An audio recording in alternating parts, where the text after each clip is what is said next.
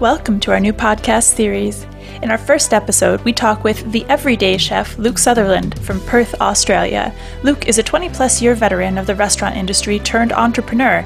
After being laid off from his restaurant job during the COVID-19 lockdown, he decided to make a major career pivot and become his own boss. In March, he and his business partner, a front-of-house coworker who was also laid off, launched The Butler and the Chef, a company designed to bring the experience of fine dining into the age of social distancing. They currently offer intimate dinner parties and small events throughout Perth and Western Australia.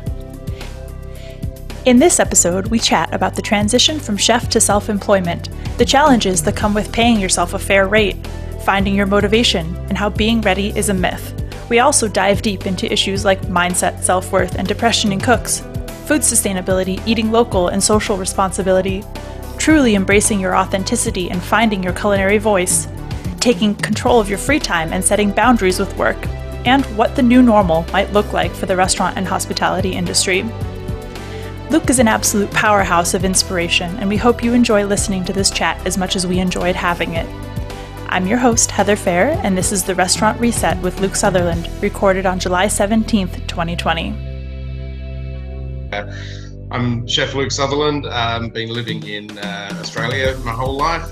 Started off in a little place called McLaren Vale, which is very well renowned for its amazing red wine and good food. I then made my way up to the Kimberley region, which is a really, really amazing part of the world. There's just the nature up there is insane, but also the food scene, especially dealing with sort of native Australian bush products, has really opened my eyes to how we can kind of introduce that more into restaurants and make it a bit more of a landmark. Awesome. So we're going to start with a little bit of a background, like a get to know who we're talking to and what you stand for and kind of things like that. So what initially drew you to the restaurant industry? I think there's a part of growing up in a region where food is quite affluent anyway. But I think the main sort of drive, which I'm sure a lot of chefs do find, is that I wasn't very good at school. It was from a very young age where I realized that a formal education was something that really wasn't resounding with me. So I, at the ripe old age of 14, decided to leave school, and the passion that I had for creativity, and I knew that I was going to end up in either music or art or something involving sort of a passion of creativity. And I think a little bit of not sort of fitting into the mainstream is where a lot of chefs, I find themselves drawn to food. I feel like chefs in general are a bit of a band of misfits. We sort of stick out from the norm, and I think that's how I sort of found myself drawn to hospitality. 14, that's crazy young.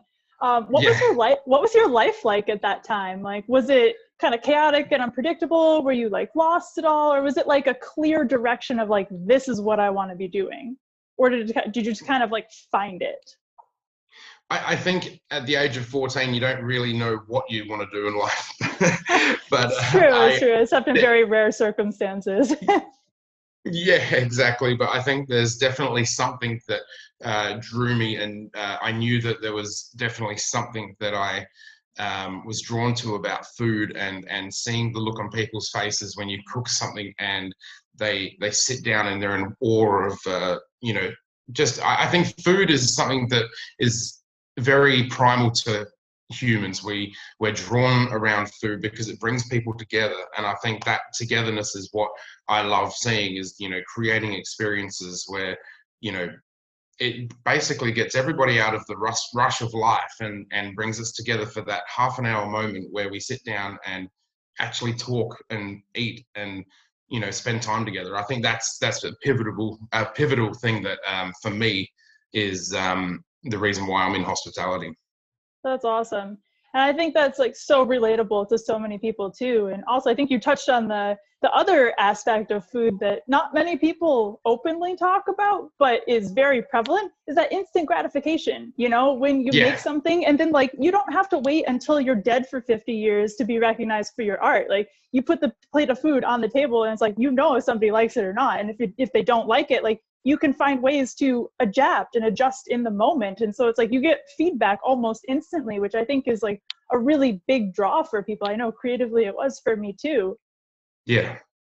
And I think if you take a look at social media and platforms like that, what is the one thing that is probably on the top of the list of all photographed Instagram profiles and things from influencers? It's all food. Food is like up there with, you know, fashion and everything like that. So yep.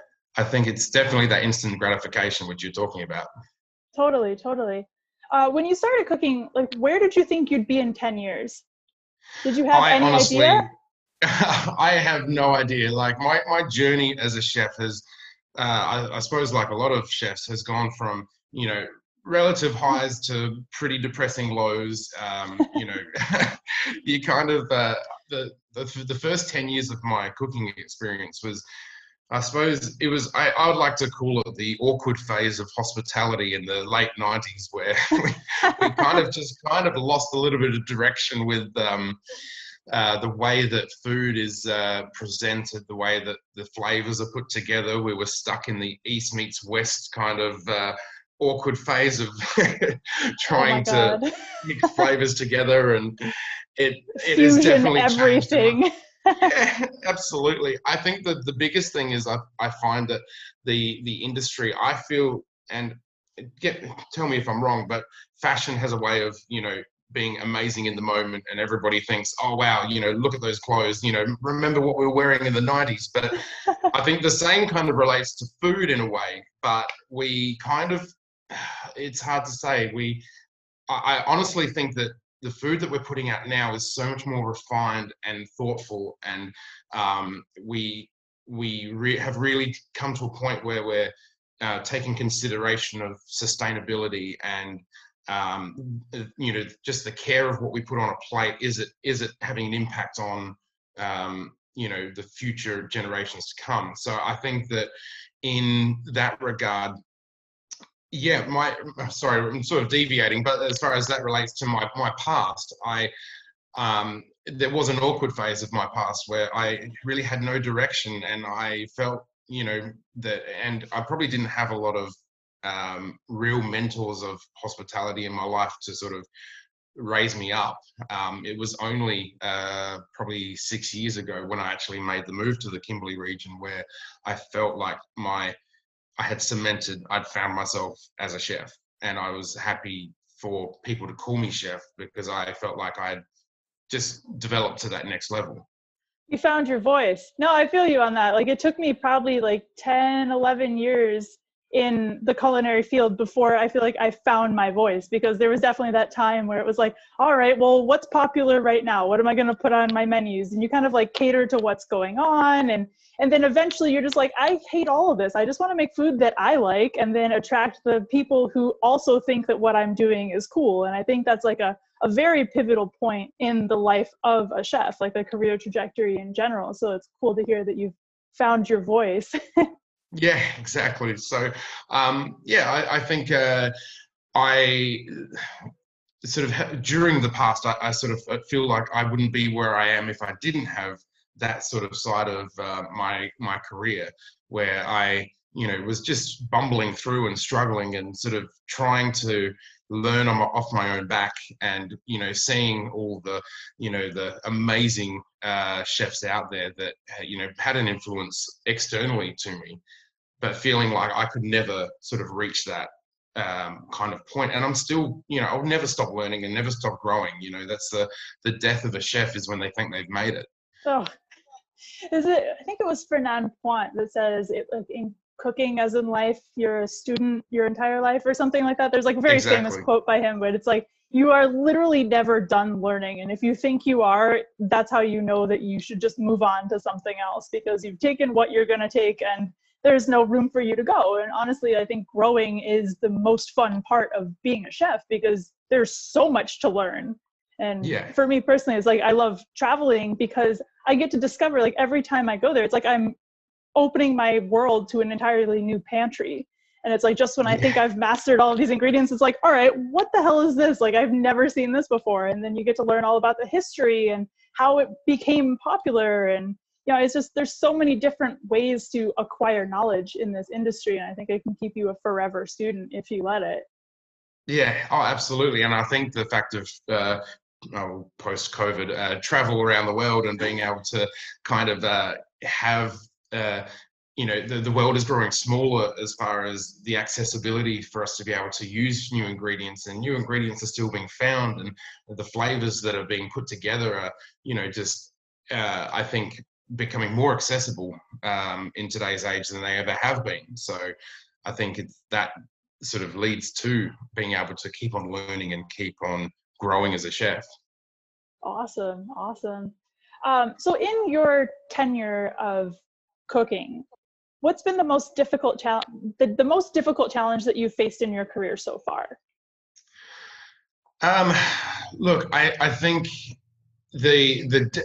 definitely the mental side of being a chef, and how that plays a part in your growth as a chef, your mental status, and always being having to keep in check where you're at, because the hospitality industry is so full on, and it just never stops, that if you don't sort of stop yourself and take stock, I feel like you can easily get swallowed.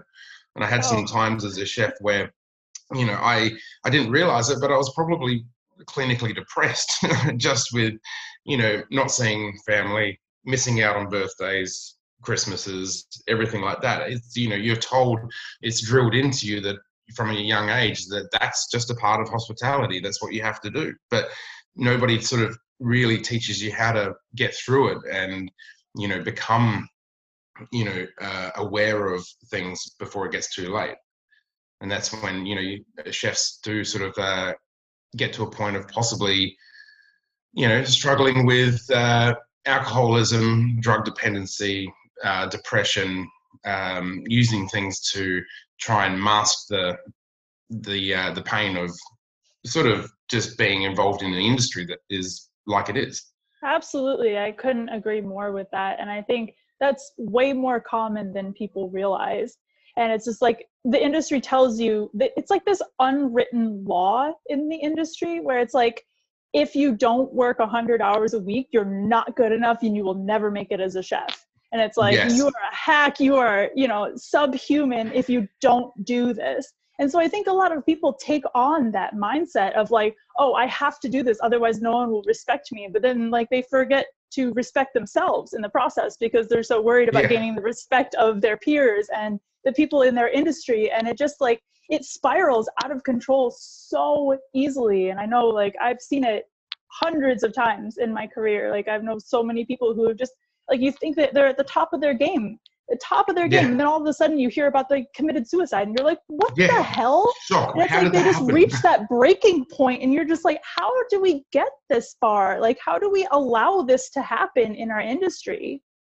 Yeah, absolutely. And I think this is it's an amazing subject that I think needs to be talked about more, but I've sort of gone into sort of depth about this subject with a few people. I actually posted it the other week on my socials, a photo of myself, and I said along the lines of, how do you think COVID has changed the mentality of chefs and their working hours? And we basically had a whole industry of people that have worked so solidly from 70 to sort of 90 hours a week, or even if it's less, it's still a lot of time spent, to all of a sudden in the space of no time stopping and not doing anything. The shutdowns has had a huge impact on the mentality of the chef. And so I put this post up and I said, how has COVID changed your view on hospitality and the time spent that just say you work 70 hours a week and get paid for 40 as a salary staff member. How has this changed your perception on, life versus working in the kitchen? And it ended up getting 110,000 views, and like I woke up and there was 480 comments on my phone, and I'm like, whoa, wait, hang on a second, and That's how we everybody found was you. just, yeah, it just blew up, and I was just like, wow, this is such an important issue, and everyone was saying, it's changed my mind. It's, I'm now thinking about life as life's too short to be doing this, and then the whole being paid what we're worth. We need to hold a bit of honor about actually being paid for what we're worth. And I think that a lot of chefs really have a lack of self-worth because they think that they're not worth enough if they're not working 90 hours a week. Mm-hmm. And it's like, hang on a sec, you've spent 4 years of your life to basically do the grind to get a trade that is a trade as a qualification. It's a skill. And if you're in any other industry, like a plumber or a carpenter or, anything like that, if you work out overtime, you get paid for that because you're worth it. So where did this mentality come from that free working and working above the hours that you're actually paid to do is honorable? It's not. It's lacking your self-worth as a chef. No, I totally agree. And it's like, there's a post we wrote like a month or two ago called Kitchen Hypnosis. And it basically talks about the mindset of how the industry kind of like breaks you down systematically over a period of time and convinces you that you're not good enough. And you're never good enough in the restaurant industry, And I think that does a lot more harm to people than anybody really wants to talk about. And I know there's going to be people that watch this and they'll be like, oh, a bunch of snowflakes bitching about the industry. It's like, no, we're just standing up for like basic human rights, basic decency, treatment, fair pay, like things that every other industry seems to have except ours. But we think that just because that's the way it's always been, that means that's the way it always has to be. But it's not, like it's not at all. The only reason it's going to be like this in the future is if we allow it to be like this in the future. Exactly. And so what we're really interested in is promoting an example of how it could not be like that, Like what does that look like? What do boundaries look like? What does work-life balance look like? How do you talk to your employers about getting a time, like a day off every now and then? I know that's like sacrilege to say, but like it's doing a lot of good for people in this time to have some time to clear your head, to think. And I know a couple of years ago, I went through my own unintentional lockdown where my life kind of fell apart, and like everything that could go wrong went wrong in a span of 6 weeks. And that culminated with like a car accident right before New Year's Eve. And then I had to like quit the job that I had. And so for the first time in 15 years, I found myself with no car and no job to get to and literally nothing to do. And I lost my mind for like a week and a half. I was like, what am I going to do? I like don't know how to not be busy. And it ended up being the best thing to ever happen to me because it allowed me to actually have the time and the space to look in my head and fix the problems that I was ignoring because I didn't have the time, And now, ironically, since I did that, my life is kind of unfolded in a completely different direction. And it's no longer like, oh, how do I make the time for that? It's like, it's very easy for me to like schedule my life now because I understand where my priorities are. And I understand the effect of what not honoring those priorities will actually do in my life. And so I hope that that's like what's happening right now with a lot of people. I know there's a lot of people that are struggling and they're feeling purposeless and lost and struggling with their addictions coming back because they just don't have anything else to do, or well, like the old saying goes, the idle hands of the devil's playground. Yeah, absolutely. I did read a study a couple of months back before COVID about some very affluent restaurants in Scandinavia, sort of like Finland and Sweden. And what they're actually doing was that they were implementing 4-day working week for restaurant chefs. And what they were finding is that they were getting more productivity out of the chef. The chefs were in a fresher mood. They gave them 3 days off in a row and still paid them the same. I don't know how it's going to work, but basically they were finding that the mental health of the chef was more on board with the vision, and the productivity was up. So, you know, I believe in hard work and hard graft, and I've done, you know, over 20 years of that myself. You know, I'm no stranger to, you know, doing the 75-hour week and grinning and bearing it. But by the time it gets to the end of, you know, say, you know, 3 months of doing that, 4 months to 2 years or whatever, you are a tired mess. We're not, you know, the sustainability, and I think this is the big thing, is that how can we sustain a culture in an industry where there is no future keeping of these chefs, where we use them up and burn them out until they're done, and then the young ones come in and do the next lot. It's like, no, the average lifespan, not lifespan, but career span of a chef has gone down from 30 years down to 17 years. Wow. In the last 10 years. That's crazy. It's like, it's crazy. And why is that happening? It's like, you know, I think there is a little bit of an awakening, and I think that there's, like you said, there's still those hardcore chefs out there that will go, oh, you know, you snowflakes, you know, just get up and do it. But like you said, does it have to be like that? Yeah, I mean, it's just like the fact that we even have to justify the fact of like, oh, well, you know, I've done those 80, 90-hour work weeks. It's like, it's crazy to me now to think about that. I still, it's in the head. It's totally I still in feel your like head. I have to justify it.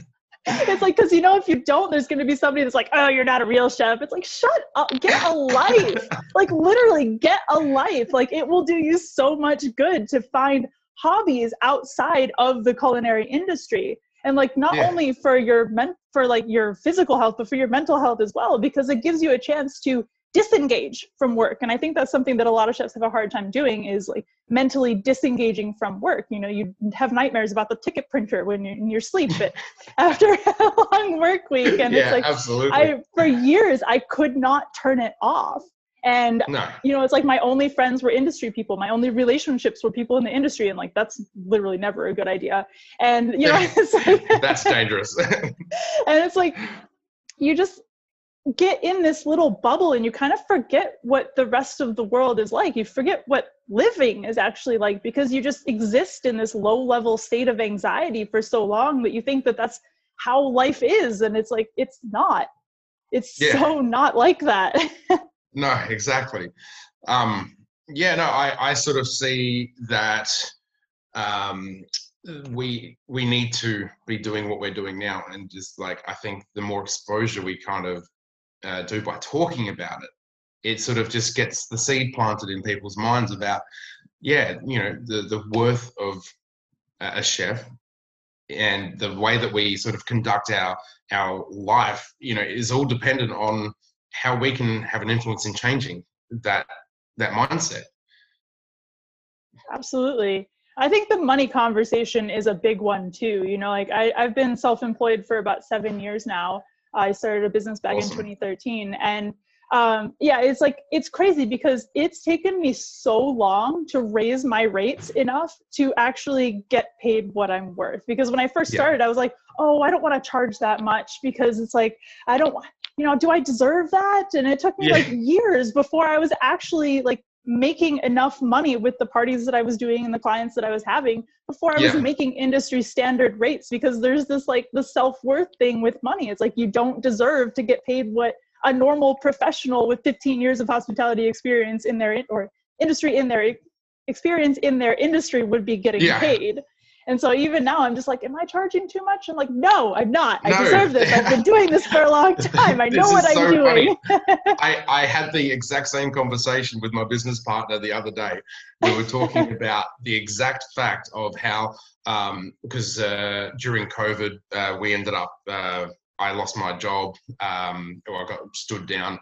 And so my friend and myself, we said, hey, look, the restaurants are shut. Let's start a business. So we're like, during COVID, no worries.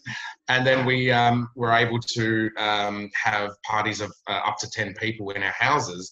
And so we just said, hey, look, let's start a business. So we started a business called The Butler and the Chef, and we go around to people's houses and do these like fine dining sort of set menus and degustations and all this kind of stuff. And I'm like, wow, like this is amazing. And we're like doing up the quote, and I'm like, we can't charge that. That's Nobody's gonna pay that. And he's like, no, do it. He's like fine with it. So we put the quote out, we got it accepted, and now I'm starting to feel the worth of what we're actually doing is, we're actually doing something that people are appreciating, and they're not faced with the cost that we're charging because they know that we're worth it. Right. It's also, I think it helps. One thing that helped me a lot was to reframe my relationship to money in general, and seeing it as like, just like, oh, I'm getting paid per hour. It's like, no, I'm being paid for the value that I am adding to this person's either day or event or whatever. It's money is an energetic exchange between the people. If they're getting something from you, you should be getting something from them as well, because you're putting exactly right.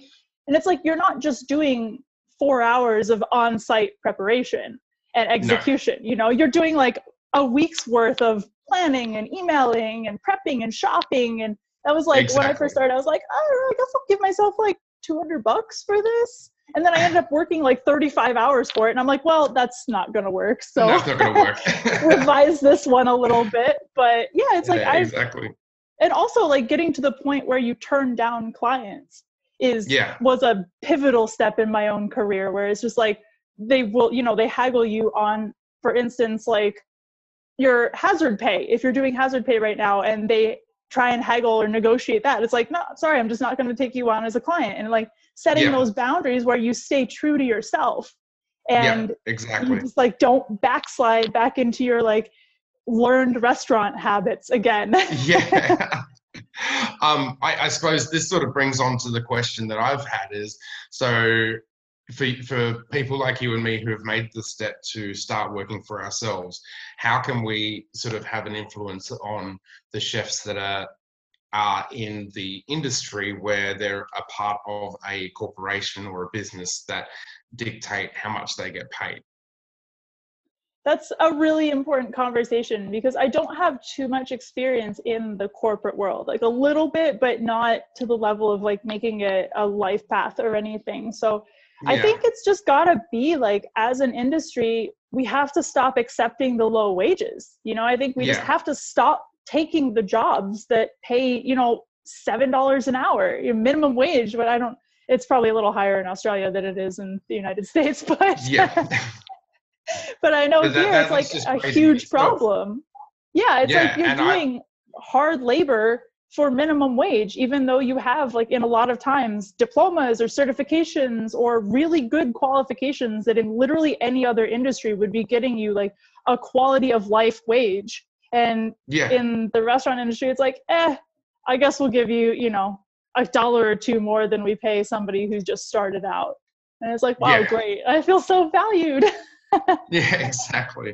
I see that, the hospitality industry in general, they the services that they charge for, say, a plate of food is one of the only industries that hasn't sort of inflated to the degree where other industries have. So if another industry had a rate rise or had to pay more, then they put the price of their product up.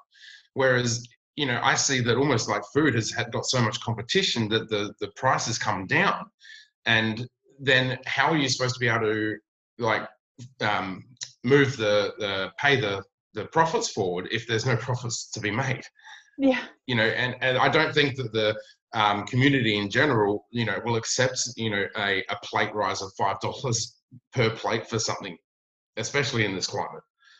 Yeah, it is kind of crazy. I know I've heard a lot of things from restaurants, like just seen articles about restaurants just increasing their prices a little bit due to, shortages of ingredients. And I know in the United States, there was like the meat processing plants were shut, like a couple of them were shut down, and there was like supply chain issues.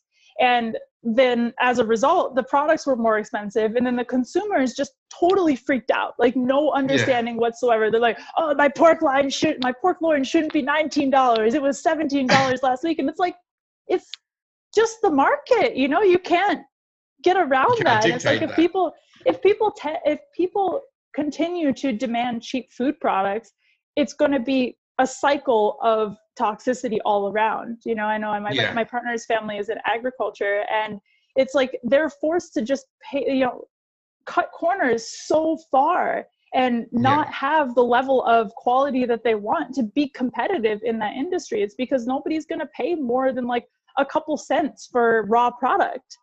Yeah. And it's like we expect people to be miracle workers when it comes to our food. Yeah, oh, exactly. And I just sort of see it's the sign of the times that, another big issue for me is sustainability of how we're eating as humanity. Can we keep up the demand for the supply of the food that we're actually producing? Absolutely. And how is that going to affect the the future of restaurant industry? It's all going to make a huge difference if we don't sort of change the way that we possibly eat. And before too long, we're probably going to see some of that impact.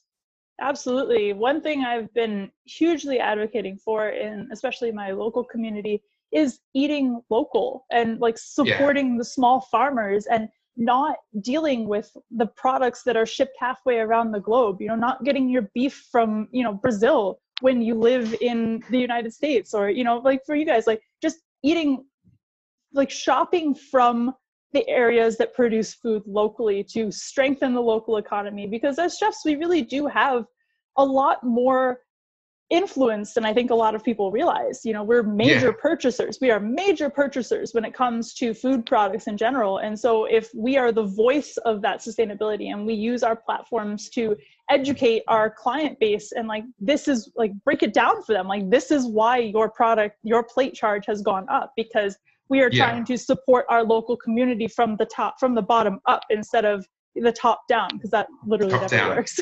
No, exactly. I'm actually writing, in the middle of writing a book at the moment, and one of the chapters is about the food sustainability and the future of food production. And I sort of stated in there that I believe that in the restaurant industry, we are actually at the top of the discussion, or we almost dictate how fashions then go down for food. So if we start, doing something within the restaurant industry, people then take that back home. They start cooking that stuff at home, and then it just sort of flows all the way down to the bottom. And I think that we don't realize how much influence that we do actually have on food trends. And so if we as chefs kind of, start making a bit of a change in the way that we do food in restaurants, then it will flow down to the general population. Absolutely. And I think one of the craziest things for me in my career is when I made the shift to use better products. Because at first, like when I first started out, I was just happy to have a client in general, Yeah. I think that's like a pretty common thing. It's like, oh my God, somebody's paying me to cook for them. Sweet. And you try and make it like, you try and price yourself as competitively as possible at first. And then I started to kind of, as I developed my voice and found my voice with food, I wanted to incorporate that sustainability and more like organic and nutritious foods into the food that I was making. And I started using better quality ingredients and highlighting that on my menus, on my social medias, educating people about why the ingredients that I'm using are special, why they're intentionally chosen to be in the dish that I've put them in. And when I did that, raising my rates was no problem whatsoever, because people understand why. And so I think there's an element of education that we need to do as well, just to kind of help people wrap their heads around the idea of, spending more than 5% of their monthly income on food, Yeah, exactly. I think it's what is it? France, I think, is the highest purchaser, like France spends the most on food out of any industrialized nation. Really? It's like Wow. 40% of their income is food based. in the United States, it's like 70% of it is just housing and existing. So Yeah. That's insane. Well, that shows their biggest focus has always been around sort of food, and I think that's that I didn't realize that stat was that high. yeah, it's something, I mean, don't quote me on that. I'll definitely research that later, but it's something, it's a lot higher than anywhere else. And like French Yeah. culture dictates that like food is a super important part of life. And so they don't mind paying more for having less food. And I think that's also like something that the United States could really take a few pointers from. Yeah. Look, I think Australia definitely kind of follows quite a long way behind, but definitely the trends do come directed from the US, and I see that the sort of portion sizes of food that we're producing are sort of growing, and it's like, no, we need to cut them back, but use better products. And you probably pay the same amount, but you're actually getting quality instead of more than we actually need.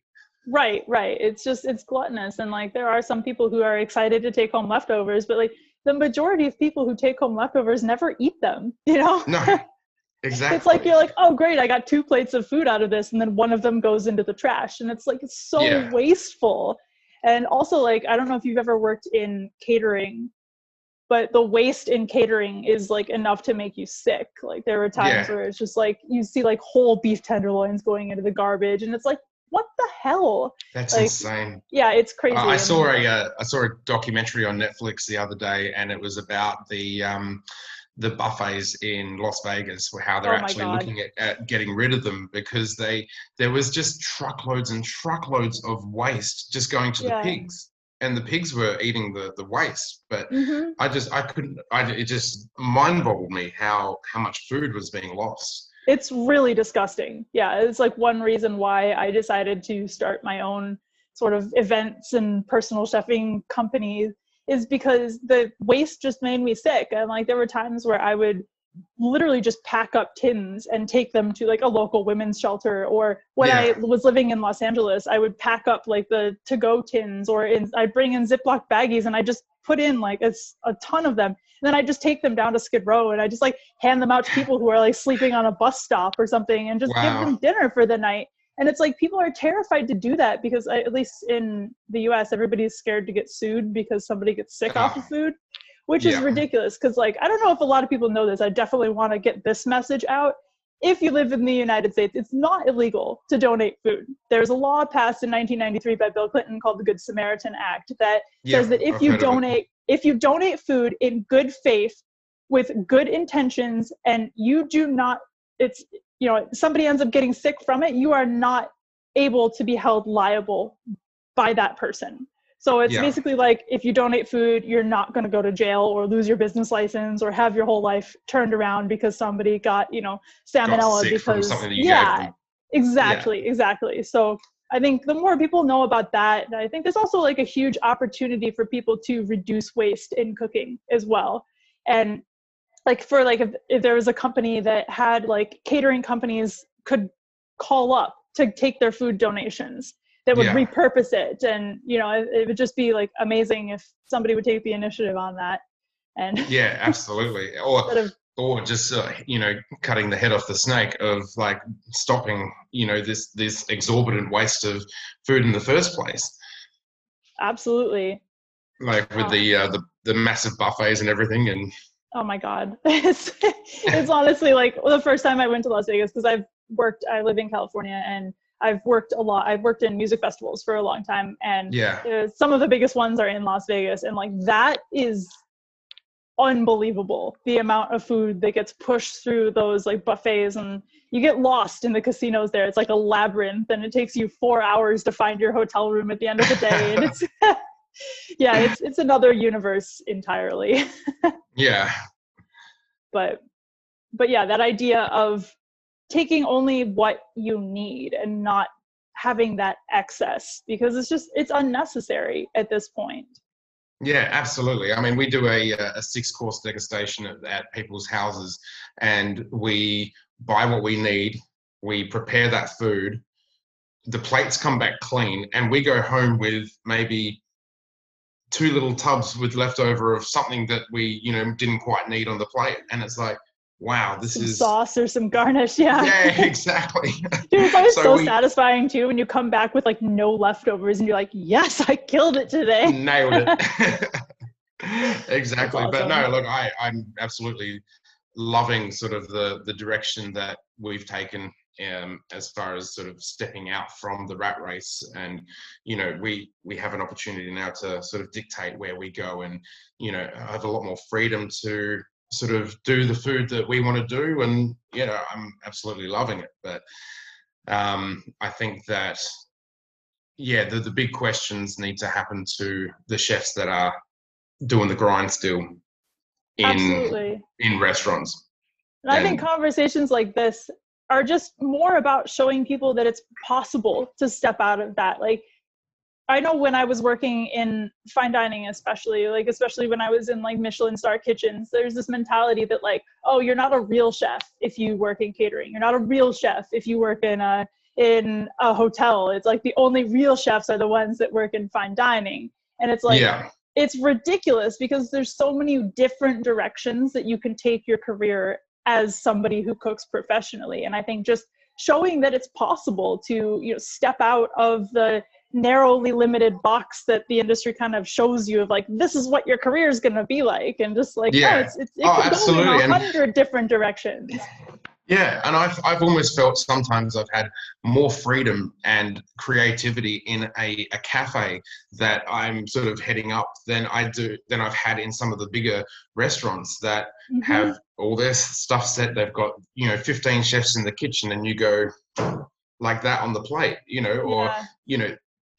it's sort of like it's totally up to the direction that you want to take. And I think that the mentality shift of not sort of looking down on the people that are maybe, not in a fine dining, but they're not in a pub, not in a restaurant, and not in a cafe. We're all in the same industry. We're all absolutely driving towards the one goal, and that's making people happy through food.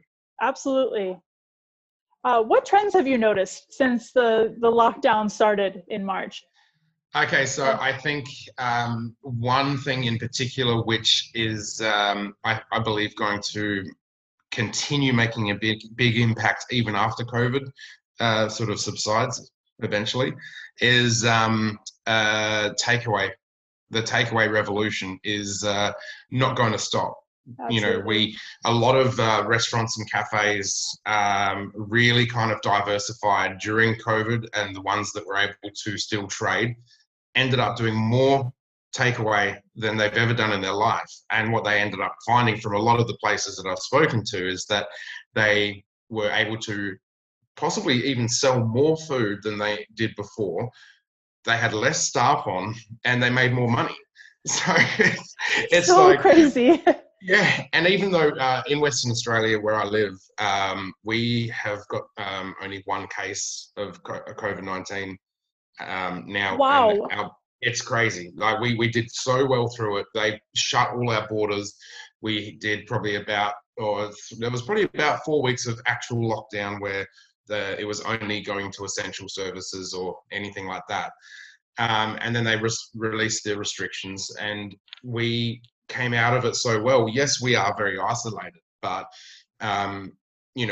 everyone was very good with social distancing, everything like that. The supermarkets, 1.5 meters. It was actually really well done. But through that, I think coming back to the takeaway revolution, that's something that I think will very much continue to happen even after. Absolutely. And I think it's actually pretty cool how some restaurants have been adapting and seeing like, how do we replicate our in-house dining experience in somebody else's home without our chefs to put everything out at the exact moment when everything is perfectly cooked and fresh out of the fryer. Like, it's just a new set of challenges, And exactly. It's like, one of my favorite quotes is like, we can't change the cards that we're dealt, but we can change the way we play the hand. Right now, it's like the world just got dealt like a really shit deck, Yeah, absolutely. But it's like, how do you take what you've been dealt and turn it into something that you're proud of, that you're Yeah. excited by, and that's profitable and engaging as well. Because I think like there's a lot of people who just like think that takeaway has to be just, you know, turkey wraps and potato chips and, you know, like really Exactly. boring foods. But it's like, how do you turn your takeaway into an experience that people are going to be talking about? Yeah, absolutely. And I think the other side of things that is really making an impact, especially in Australia at the moment, is the ready-to-home meals. A lot of restaurants are actually Oh, yeah. preparing the base ingredients of meals and send it with a list of instructions in a box and then send it to your house so that people have an opportunity to make pretty well the same sort of quality as what you're getting in the restaurants, but you're doing it yourself in home. Right.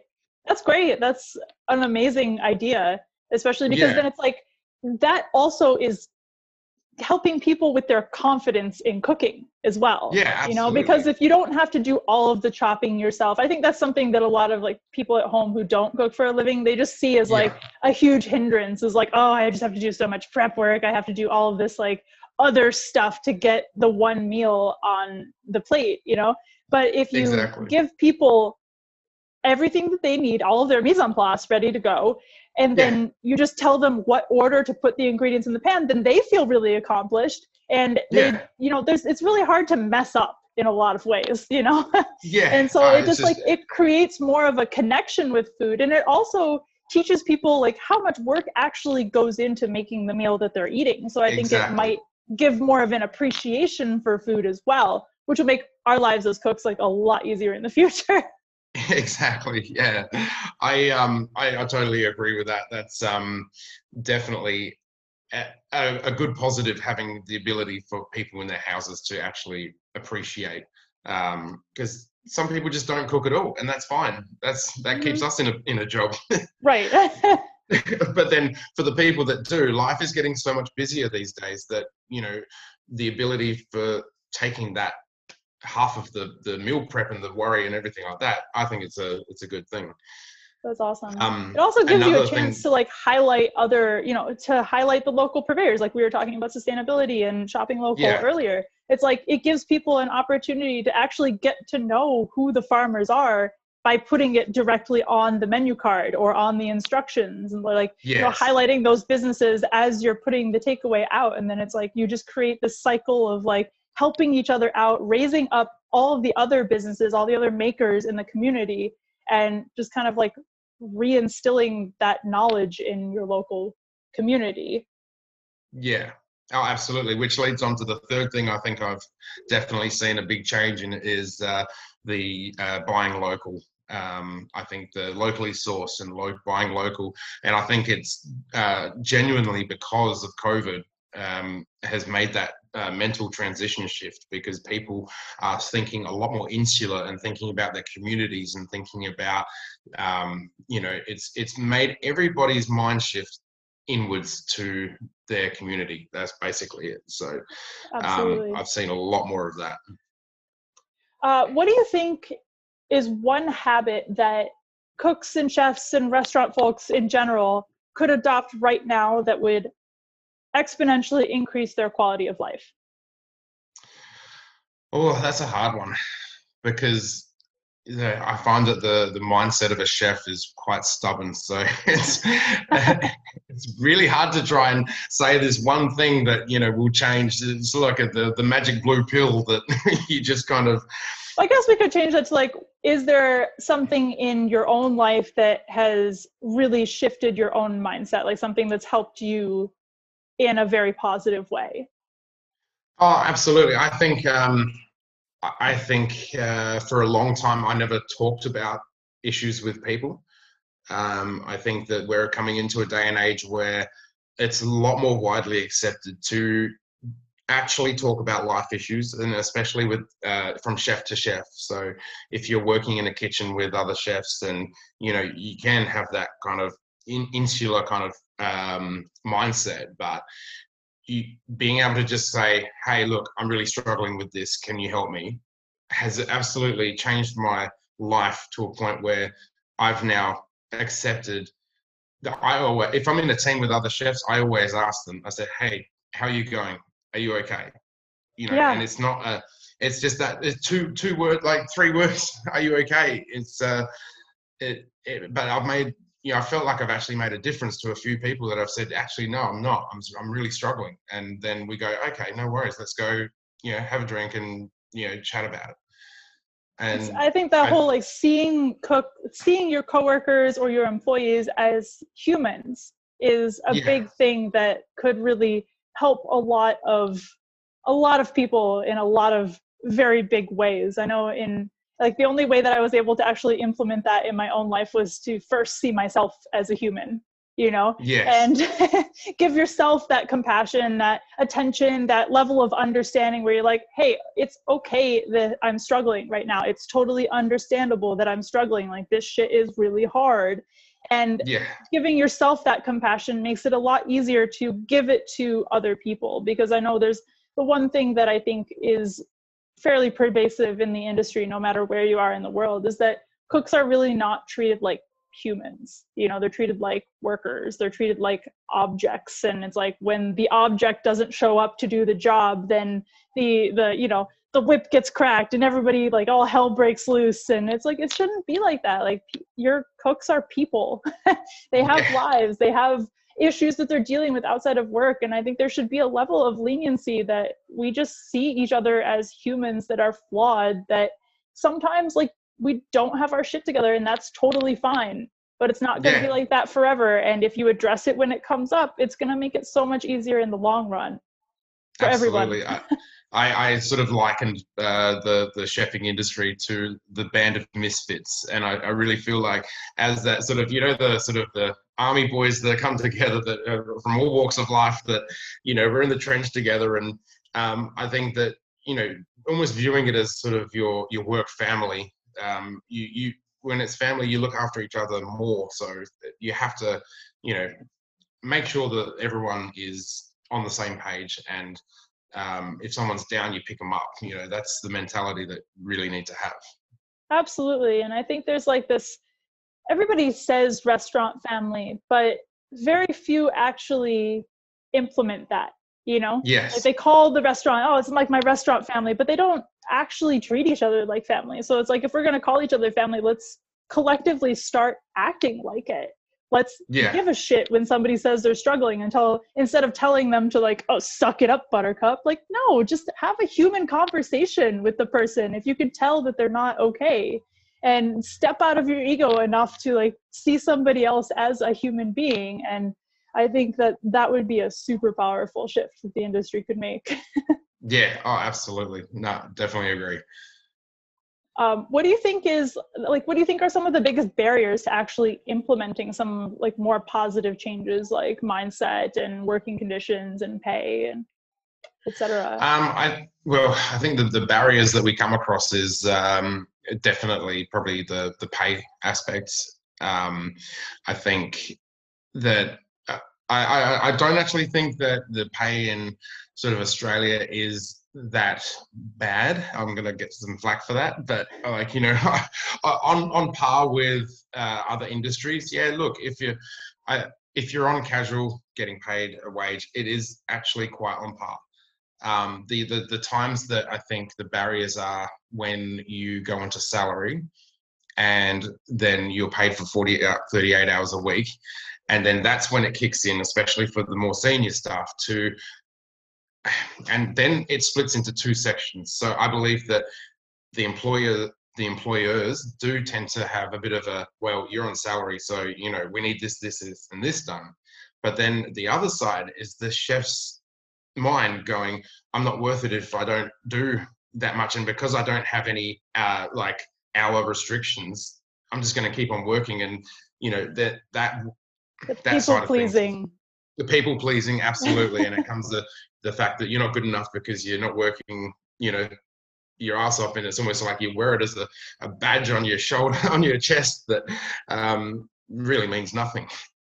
Right. And I think one way that I've started to deal with this in my own life is stipulating this in my initial contract with people, is like saying, like, okay, here's my rate for this many hours. If it goes beyond these amount of hours, I will be paid X amount extra. and just kind of like asserting that boundary from the very beginning so that everybody knows where you stand, and actually holding yourself accountable and following through with it. I know I had like a really difficult client last year where she was just asking me to stay like so much, and she was not paying me. And I'm like, okay, so I'm just not going to show up until you pay me, because this is not how this works, Like, if you're going to be an example, you have to kind of like walk the talk and actually follow through with the promises that you make to yourself. Yeah, which I think 100%. is a really big thing, especially if you go into the world of being self-employed. But anyway, like even in restaurants, even if you're working at somebody else's restaurants, like respect yourself, and then other people will respect you. But if you continually disrespect yourself, then people are going to walk all over you. You're going to get stuck in these toxic jobs with these toxic bosses, and your cycle will continue until you choose to break it for yourself. Yeah, 100%. I felt that in myself quite a few years ago, where I didn't like people calling me chef. And, I was in the kitchen and I'd be like, oh, my name's Luke, not chef. And I think in myself, like it was me not giving myself the respect that I had earned. And I just got an epiphany one day and I went, no, I actually do value myself, and I do value the time I've put into being a chef. So I said to everybody, okay, everybody, like now it's time you call me chef.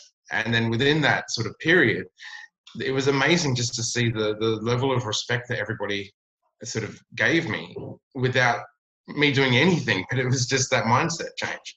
Absolutely. No, mindset I think is so huge, because a chef isn't something that you do, it's something that you become over time. And it's like, you don't just like magically get a hat and a coat and you're like, I'm a chef now. It's like, no, you don't become a chef until you feel like you're a chef.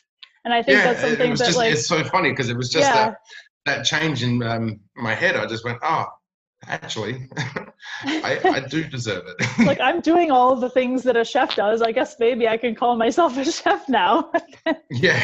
And I always see these debates on social media about, God, who is a chef and who's a cook and blah, blah, blah. And I'm just like, oh my God, guys, seriously.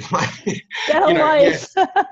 Yeah, there's more difficult things to be debating about, but it obviously shows that it is an issue. People feel like, that this is a big thing. Is that who makes a chef? And, is it because of your, over here we do an apprenticeship for 4 years and you go to TAFE for a learning school and you do, your modules, and then you get a certificate at the end. And I think that sort of dictates on paper here what it means to be a chef, right, and what it means to be a cook. But at the end of the day, I think it was who was it? Marcus Waring, possibly. He said that at the end of the day, we're all cooks. Yeah. We cook food. Exactly. Like, don't get stuck with the whole mentality of, what it makes to be a chef, because it can become quite arrogant. Sometimes being a chef downright sucks, because you stop cooking and just do paperwork forever. And so like chasing that title, I think, is something that not many people realize, like, sometimes ends in a lot of disappointment when you finally get there. Yeah. No, absolutely. So what do you think, so if you look at your own career, like what's the biggest lesson that working in the restaurant and hospitality industry has taught you? The biggest lesson I've learned in hospitality, I think that sort of comes down to, I think being kind to myself is one of the biggest lessons I've had to learn, and don't take the weight of the world on my shoulders. It's very easy, especially more in the earlier days of, the work and the grind and sort of trying to make a career for yourself. I found that I let it get on top of me, and I feel like sort of trying to live up to the Joneses and, trying to be the best that I can. I just got to a point where I said, no, I'm just going to be myself, and I'm just going to work to my means, keep on learning, but don't take the weight of the world on your shoulders, because you're only going to, get yourself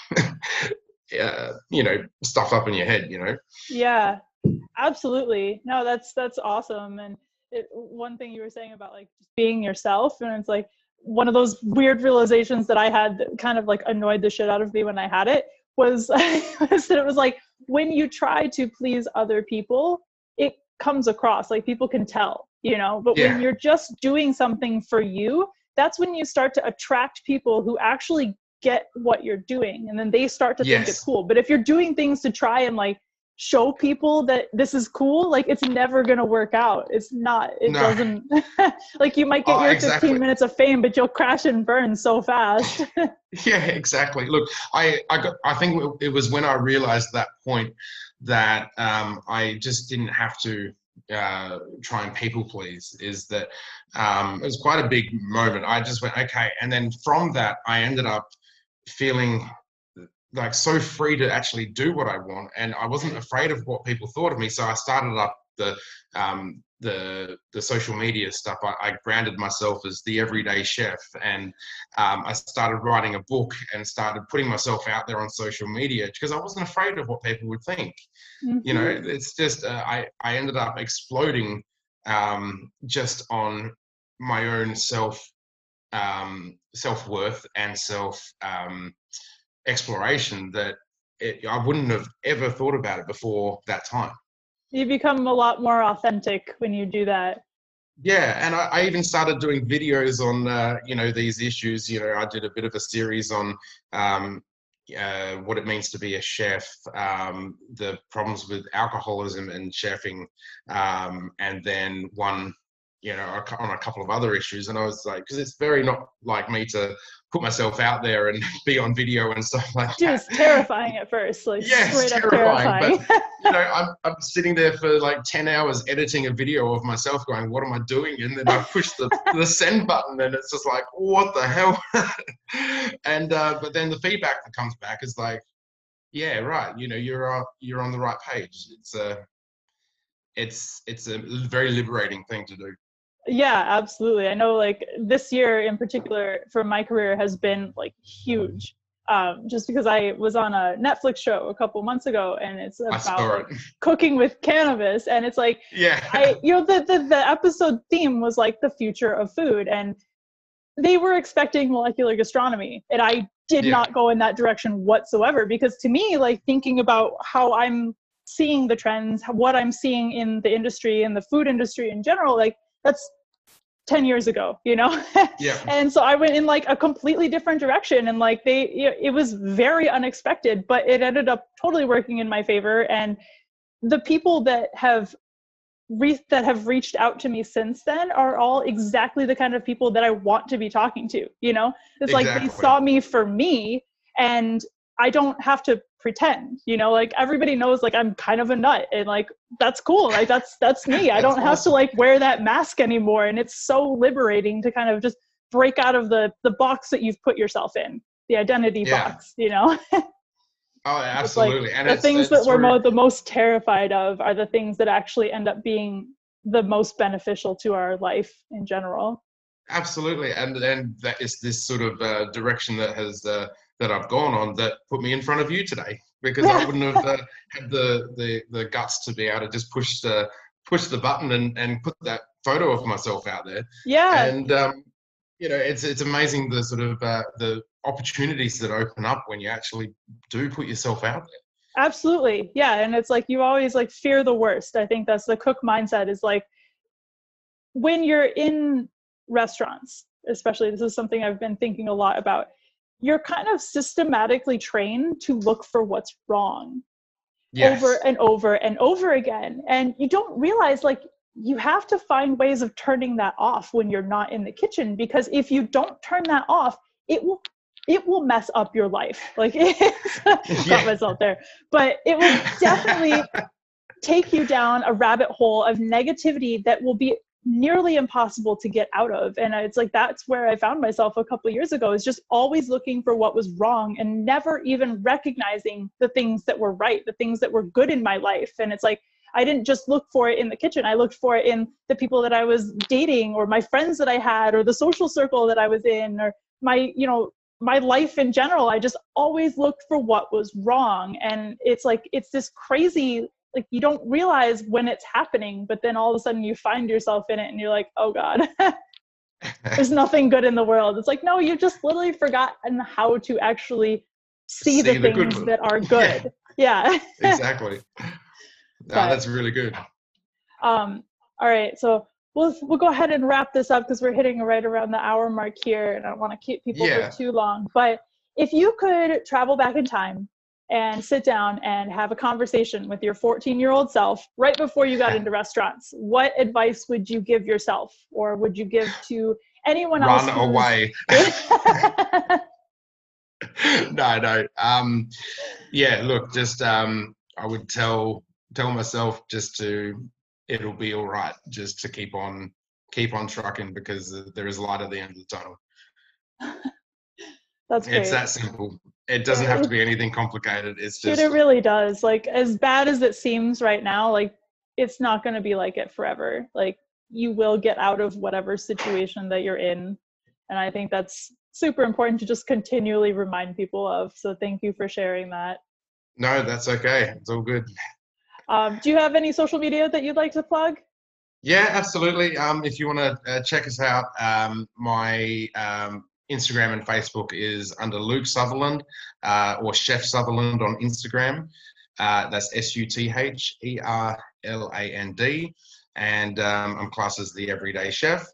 And then the business that we've got is called The Butler and the Chef. So if you look us up on the socials as well. So, no, thanks for the plug. Amazing. Yeah, I hope that, this leads to people figuring out who you are, and it's because you definitely have your head in a good spot, and I think you're going to be a future food leader, and I think that's awesome that we had this conversation today. Oh, thank you so much, and as to you as well. It's really amazing to talk to someone that's such on the forefront of these issues as well. I think it's so important to be able to talk about this in an open discussion and not feel like we're going to be persecuted by the ones that are going to call us snowflakes. Right, because at the same time, like, also one thing I think I'd like to just kind of plug to everybody is nobody else's opinion matters except your own. Like, if you think that what you're doing is cool, keep doing it. Like, don't worry what these people are saying, because anybody who judges your life does not have their own in order, because people who have their house in order don't care what you're doing as long as you're happy. So absolutely, 100% agree with that. Awesome. Well, I hope you have a great rest of your day, and thanks again for taking time out of your day to talk to us. No worries, and you too. Thanks. Cheers. Thank you so much for tuning in. Please make sure to give Luke some love on social media. Links to his pages are in the description box below. Do you have a story to tell? Do you know someone who would make a great guest? We are looking for current or former chefs from all over the globe to talk to about the real issues we face in this industry. If you'd like to be featured, please send us an email at consciouschefs@gmail.com. If you enjoyed this podcast, please help us reach a wider audience by liking, commenting, subscribing to our YouTube channel, or sharing this in an industry forum or with a friend. Welcome to the Restaurant Revolution.